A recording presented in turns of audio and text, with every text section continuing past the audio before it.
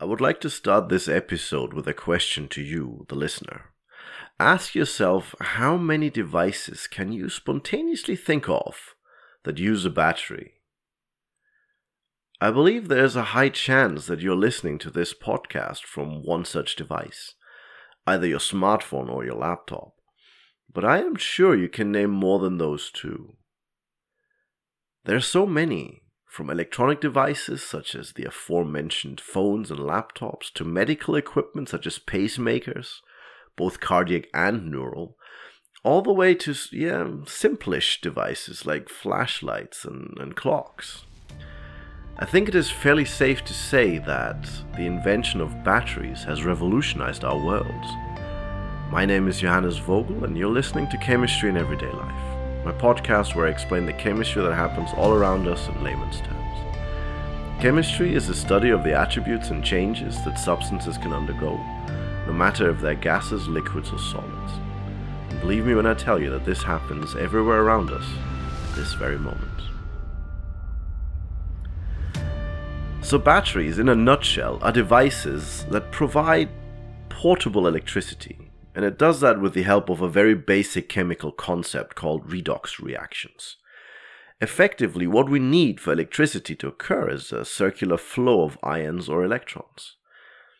So essentially, we have an electrical circuit that is being closed by the battery. So how can we create electrons chemically? The answer, as I mentioned before, is a so-called reduction-oxidation reaction, short redox reaction. Let me explain those fancy terms briefly.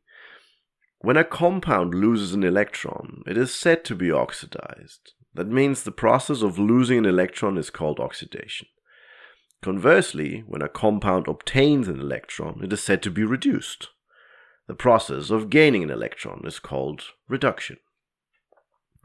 To remember this, there was an acronym that I learned at high school. OIL-RIG. It's short for oxidation is loss of electrons. Reduction is gain, again, of electrons. I don't know what it is with acronyms, but this particular one really stuck with me. But why exactly certain elements lose electrons, that is, they are oxidized, and why others gain electrons, that is, they are reduced, depends on the option to attain a better stability. Just one example of an observation that was made. There are several others which are a bit too much for this episode, but so broadly speaking, the most stable elements are the noble gases, like helium or neon. That is why they're called noble gases, because they're so stable, it is beneath them to react and interact with the common elements like lithium and chlorine. Every other element close in structure to a noble gas, this is again broadly speaking, tries to attain as many electrons as the nearest noble gas. So if an element has one electron too many, it tries to lose it and gets oxidized in the process. This way then it has the same amount as a noble gas. That would be, for example, lithium.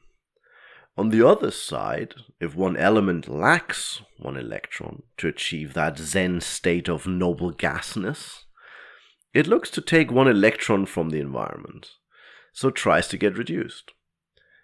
This likelihood can even be measured. It's called the electrode potential and is measured in the unit volts, which is quite not so incidentally the unit one uses to describe the power of a battery. So you see, the combination redox reactions and batteries is quite intertwined. So redox reactions are reactions between one side losing some electrons and the other side gaining some. If you let this all happen in one pot, inside a solvent, for example water with some table salt in it, you would most likely notice that the solution becomes hot, sometimes very, very boiling hot. And that's not really what you want. Just to remind ourselves, what we do want is a controlled flow of electrons, or ions, from one end to the other via the electric circuit that we so conveniently set up so that all that fancy stuff can happen.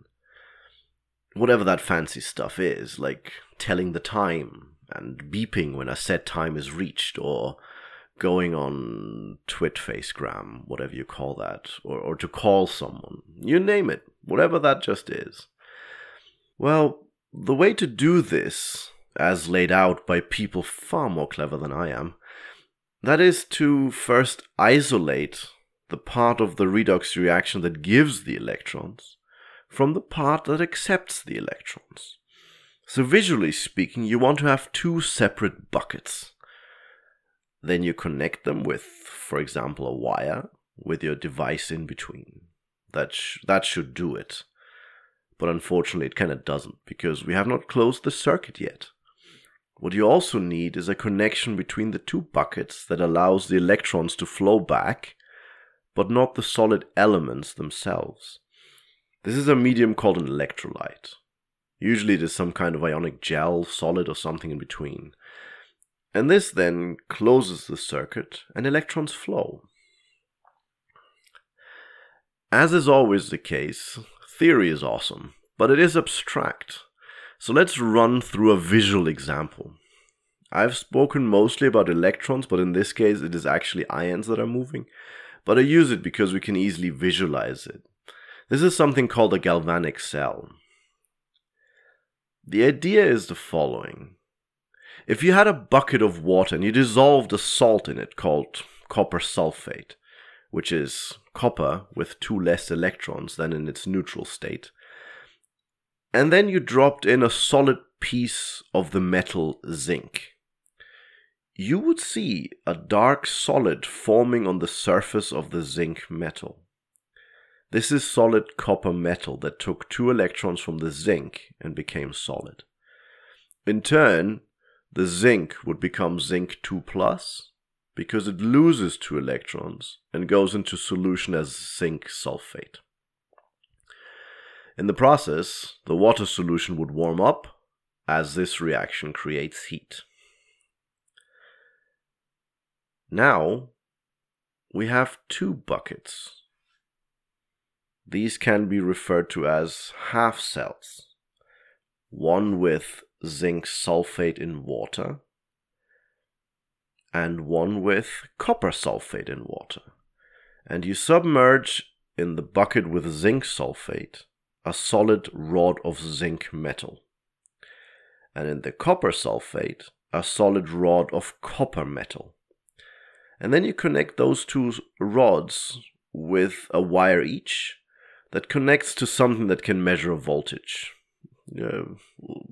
Like a voltage meter, I guess. Clever Johannes. So now, all we need is something that allows passing of ions between the 2 buckets, and that would be in this case a gel with potassium sulfate, something called an electrolyte, as I mentioned before. In this situation, the voltage meter would measure some voltage while the zinc metal goes into solution as zinc 2+, and then that would become less and less metal, the zinc metal would be used up. Well, on the other side, the copper rod would become more as the copper sulfate is reduced. That is, it receives electrons to become copper metal. Over time, because you will have less copper 2+ than sulfate in the water solution, you will find that zinc 2+ traveled through the gel to the other side to even out the amount of metal ions to sulfate, because it always has to be 1-to-1. The reaction would stop once all the zinc is used up, which is also the moment when the galvanic cell stops giving electricity. That means it goes flat. So this is the concept of a battery. But I was talking about 2 buckets and wires and gels in a tube. Not exactly something you can put into your pocket for use on smartphones, right? So let's talk now about a real-life example. So if we take one of the most commonly used batteries around the world, an alkaline battery of any manufacturer, in there we see everything that I just described. Alkaline are called alkaline because other batteries are acidic in nature. Alkaline is the opposite of that. An alkaline substance is, for example, potassium hydroxide that is mixed with a zinc in powder form, and all of that in a gel to make it easier handleable. This part at the center of the battery is connected to the negative outlet of the battery, the flat bit. That is the part that is oxidized. That means it loses electrons and turns into a compound called zinc oxide. The name of that is not really important. Around this gel, you have a physical barrier to the other half cell that allows ions or electrons to go through, but not the metal itself. That is typically something like cellulose. This is the electrolyte that is there to make sure the battery does not short circuit itself. And around that, you have another paste consisting of a manganese dioxide and carbon powder. The carbon is there for better conductivity, but the thing getting reduced is the manganese dioxide. That is to something called dimanganese trioxide. Again, not super important, other than this is what drives the electric current, but the names, don't worry about them right now.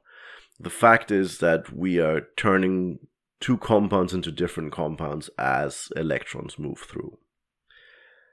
The construction itself has more things around it, but it always centers around either safety, such as let's make sure the alkaline solution does not leak out, which is bad for the environment and really dangerous for children, or let's improve conductivity and make it a better battery regarding lifetime and storage. So that is what a non-rechargeable battery looks like.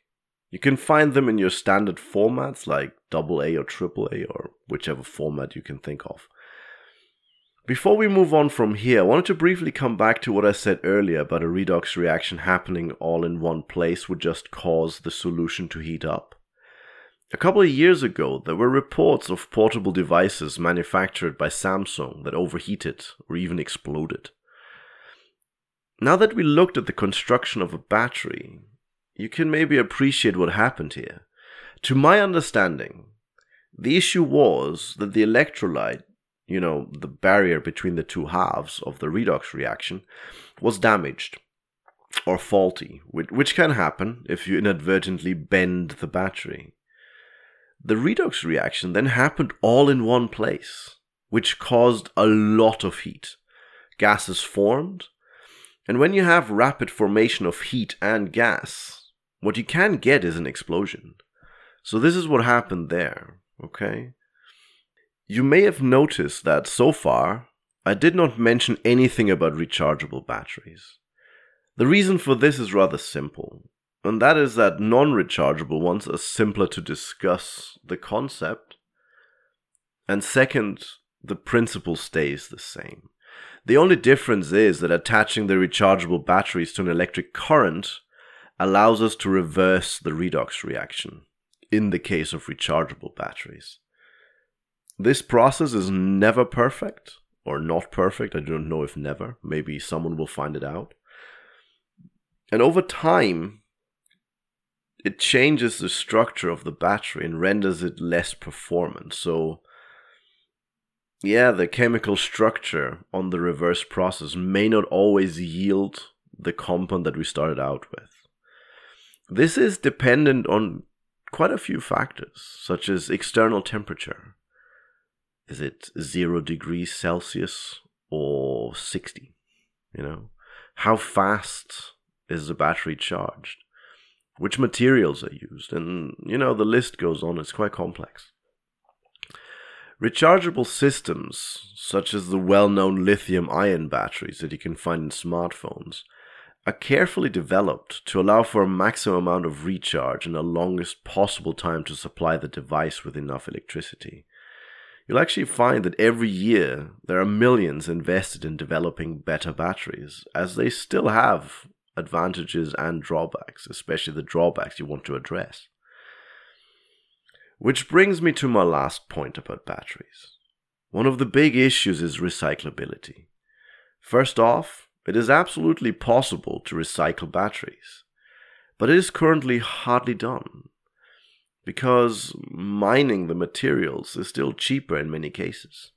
Nonetheless, batteries contain toxic materials, so many regions, such as the USA and the European Union, have passed laws that forbid throwing batteries in the solid waste bins, which would then end up in landfills, and in turn the batteries may then degrade and contaminate the ground. In the worst case, getting into the groundwater and then drunk by animals and humans. Recycling currently is still complex, but efforts are made, and with more and more electric cars being produced, we may actually see improvements in procedure that may make this a more profitable avenue to go down. With this being said, although there's much more to talk about, I shall leave it at that.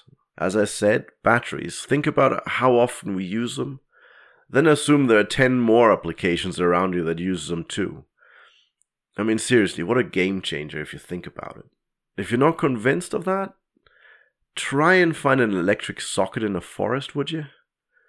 So yeah, anyways, guys, I hope it was reasonably clear and you enjoyed this episode. If you have comments or ideas for new topics, please leave comments on Twitter under @chemistryandeve1 or write directly to me under chem.podcast@gmail.com.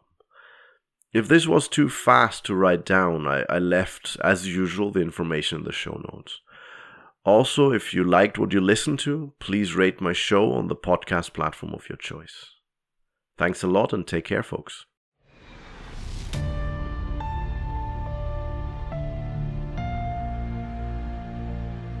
You've been listening to Chemistry in Everyday Life, a podcast about chemistry that happens all around us, explained in layman's terms.